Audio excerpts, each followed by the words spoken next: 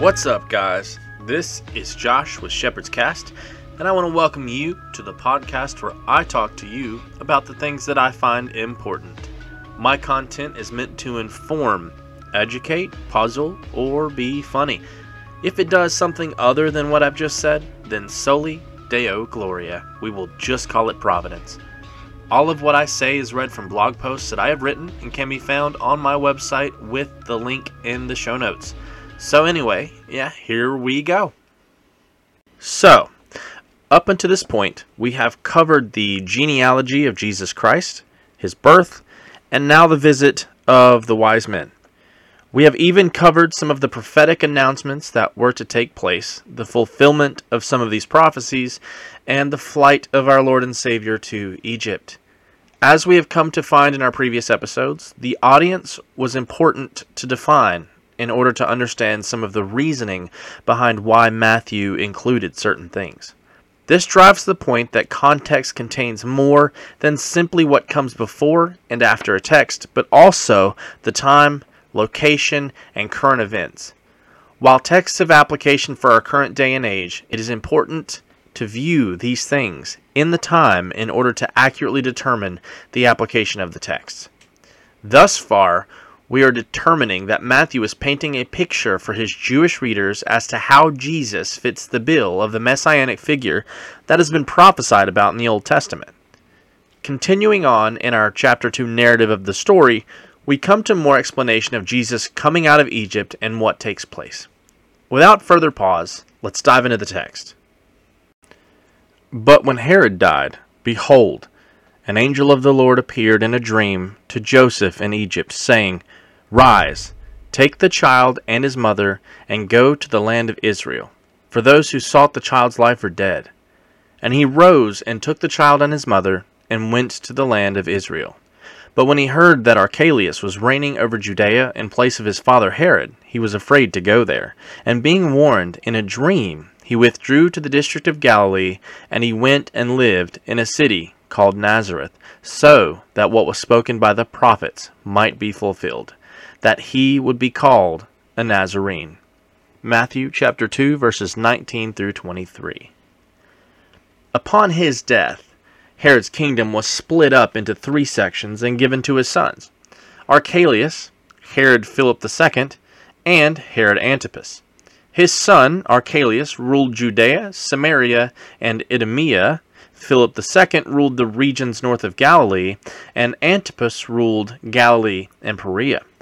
Most of this information can be found in Luke 3:1, where it says, In the 15th year of the reign of Tiberius Caesar, Pontius Pilate being governor of Judea, and Herod being tetrarch of Galilee, and his brother Philip tetrarch of the region of Iturea and Trachonitis, and Licinius tetrarch of Abilene. I probably murdered those names.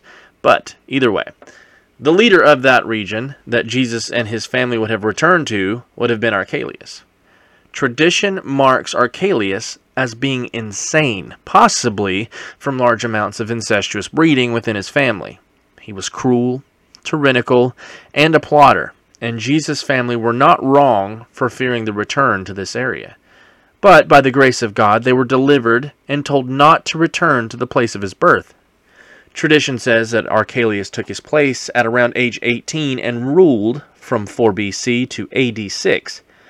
He is recorded in history as being so brutal and unlike his father that he was removed by Rome and replaced by a governor. The one we come to know, Pontius Pilate, was the 5th governor of Judea. Picking back up with the travels of Jesus and his family, we see that instead of returning to Bethlehem, they went to northern Galilee to live in a city called Nazareth. Matthew states that this was so that what was spoken by the prophets may be fulfilled, that he would be called a Nazarene. There are no clear prophecies that suggest that he should be called a Nazarene. Some believe that it is a play on the word branch, while others believe it may be from some outside source. An explanation of the former, Nazarene, is close to the word in Hebrew for branch that we find in Isaiah 11:1, and it carries the idea of having an insignificant beginning. The other option, as suggested, would be from prophets we do not have any word from. A more likely explanation of what Matthew says is that calling someone a, quote, Nazarite would be contemptuous. In the town of Nazareth was the Roman garrison that was stationed for the northern region of Galilee. With this being the case, the Gentiles being considered unclean and an enemy, Jews would most likely not live or even associate with anyone from the area. It was even thought that if you lived in the town of Nazareth, you could be considered a consort with the enemy. We have evidence of this contemptuous thinking when Nathanael reacts to Jesus' hometown in John 1:46. Can anything good come from there? With all of these things considered, it would be more likely that Matthew was tying the idea of him being a Nazarene with the prophecies that said Jesus' state would be lowly. Most likely passages Matthew was referencing may include Psalm 22, 6-8, which says, "But I am a worm and not a man, scorned by mankind and despised by the people. All who see me mock me. They make mouths at me, they wag their heads. He trusts in the Lord. Let him deliver him. Let him rescue him, for he delights in him." Another possible place is in Isaiah, where it says, "Thus says the Lord, the Redeemer of Israel and his Holy One, to one deeply despised, abhorred by the nations, the servant of rulers, kings shall see and arise, princes, and they shall prostrate themselves because of the Lord, who is faithful, the Holy One of Israel, who has chosen you." Or even another that says, "He was despised and rejected by men, a man of sorrows, and acquainted with grief. And as one from whom men hide their faces he was despised, and we esteemed him not." Isaiah 49:7 and 53:3. Despite our not fully understanding which passages Matthew might be referencing, we do know that it must have been somewhat common knowledge to the readers, who were Jews and would have expected something of the sort to be stated. We know that the Messiah will be hated, and we know that his beginnings would be humble. Thus, we can safely conclude with the idea that calling him a Nazarene would paint this picture for our readers. Now, unlike what I've typically done while going through Matthew, I want to focus on a couple of different questions while we look at this passage. The first question we must ask is, what does God do in this passage? As Christians, we do not simply look at these words as historical facts that tell us about the time the God-man came to earth. There is power in the Scriptures, resurrection power that, upon hearing and believing, will become their salvation. And one of the ways the Scriptures come to life for us is to see what God is doing or has done with the pages of said Scripture. So, what is being done in this passage? God protected his son from even the possibility of destruction by sending them away from Bethlehem. This all goes back to the sovereignty of God in all things. Proverbs 16:33 says, "The lot is cast into the lap, but its every decision is from the Lord." Jews used to cast lots to make certain decisions, and that is because they knew about the sovereignty of God, and it would control the lot casting. When making their decisions, they would know that the revelation of whatever the lot landed on would have been a divine decision, since God is in control of literally all things. This is not to suggest that we should test God by putting this theory to the test. It is merely biblical truth.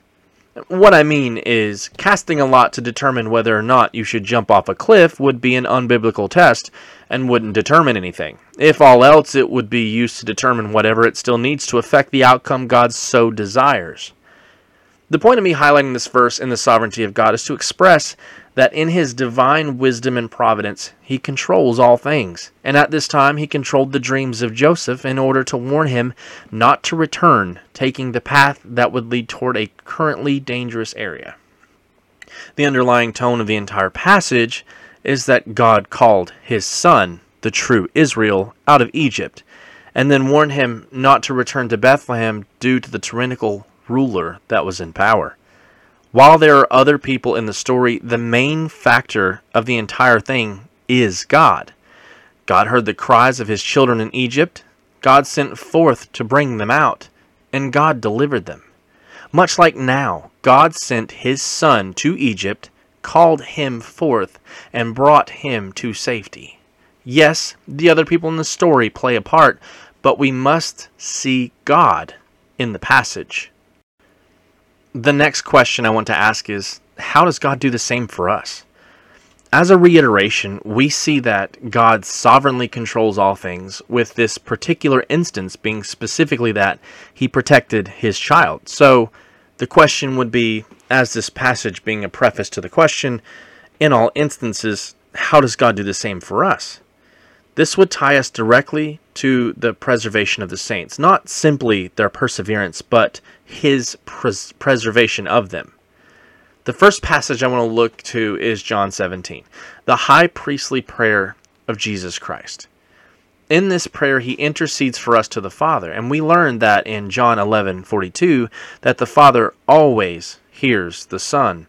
Thus, if the Son of God is praying for those that believe in him, John 17:20, does it not suggest that we are kept in the power of God and not of our own doing? From this prayer, we must conclude that by the intercession of our great King, we are kept by the power of God from falling away from his providence, whether it be by supernatural or with the help of natural means in the world. To have faith in the true and better Adam would be to believe him at his word, that he has prayed for his own and his own will not fall. This ties us back to a passage in John 6 where we read, Jesus said to them, I am the bread of life. Whoever comes to me shall not hunger, and whoever believes in me shall never thirst. But I said to you that you have seen me, and yet do not believe. All that the Father gives me will come to me, and whoever comes to me I will never cast out. For I have come down from heaven, not to do my own will, but the will of him who sent me. And this is the will of him who sent me, that I should lose nothing of all that he has given me, but raise it up on the last day. For this is the will of my Father, that every one who looks on the Son and believes in him should have eternal life, and I will raise him up on the last day. We have firm confirmation in the words of our Savior that we will be kept until the last day, that he will not lose any of us. And finally, I want to quote one more passage about God being over our safety and preservation. Romans 8:34 through 39. Who is to condemn? Christ Jesus is the one who died. More than that, who was raised? Who is at the right hand of God? Who indeed is interceding for us? Who shall separate us from the love of Christ? Shall tribulation, or distress, or persecution, or famine, or nakedness, or danger, or sword? As it is written, for your sake we are being killed all the day long. We are regarded as sheep to be slaughtered. No, in all these things we are more than conquerors through him who loved us. For I am sure that neither death, nor life, nor angels, nor rulers, nor things present, nor things to come, nor powers, nor height, nor depth, nor anything else in all creation will be able to separate us from the love of God in Christ Jesus our Lord. It would be for the absolute shame that one would try to nullify the promises of our great God through Scriptures. So, as we can see in the passages quoted before, how does Jesus do the same for us? He has promised in his Scriptures, through the inspiration of the Holy Spirit, that he will keep us, just as he kept his Son from the clutches of Herod and then Archelaus. For my final question, I wanted to ask, how should believing this change our lives? As someone who believes in the doctrine of perseverance of the saints, I'm greatly comforted, because it is not by my own hand that I am kept. And this ties back into our doctrine of justification by faith alone. My salvation rests on the perfect life of Jesus Christ that was only accounted to me as righteousness based upon the faith that was gifted to me from God. I have absolutely zero dogs in the fight of obtaining my salvation. Thus, how could I ever lose it? God in heaven saw fit upon his own good pleasure to birth me from above, gifting me with faith through his unending grace and mercy so that I could be accounted righteous, just as Abraham was. If my righteousness is, as Martin Luther says, an alien righteousness that is outside of myself, then it is not something that I could lose. Does that mean that I have free range to sin? Of course not. Paul deals with these objections. Just because we are justified by faith alone does not mean we are justified by a faith that is alone. As evidence or justification of our justification, we will produce the fruit of such things as we are sanctified and renewed in the image of God. As it says in Romans 8:28 through 30, and we know that for those who love God, all things work together for good, for those who were called according to his purpose. For those whom he foreknew, he also predestined to be conformed to the image of his Son, in order that he might be the firstborn among many brothers. And those whom he predestined he also called, and those whom he called he also justified. And those whom he justified he also glorified. How should our lives be changed? We will produce the works of righteousness that make our salvation evident. We will live lives that show who our Master is, who the author of our salvation is, and who keeps us safe in the palm of his hand. Believing God keeps us shouldn't lead us to sin. On the contrary, believing God keeps us should drive us to loving him and his commandments more. I want to thank you for taking the time to listen to this podcast. It is always a pleasure to bring the Word of God to those who are seeking to know more about him. The final word of the day comes to us from John Owen in his book, The Death of Death and the Death of Christ. He's dealing with the argument of a conditional salvation when he makes this great remark. For we so affirm in this very business, Christ procured salvation for us to be bestowed conditionally, if we believe. But faith itself that he hath absolutely procured, without prescribing of any condition. A special thanks to Jesus Wannabes for allowing me to use their track, Ephesians 6, in my intro and outro music. You can find a link to their Spotify in the show notes. And, as always, may the light of the Holy God shine upon you. Amen. The truth sustains us, his righteousness of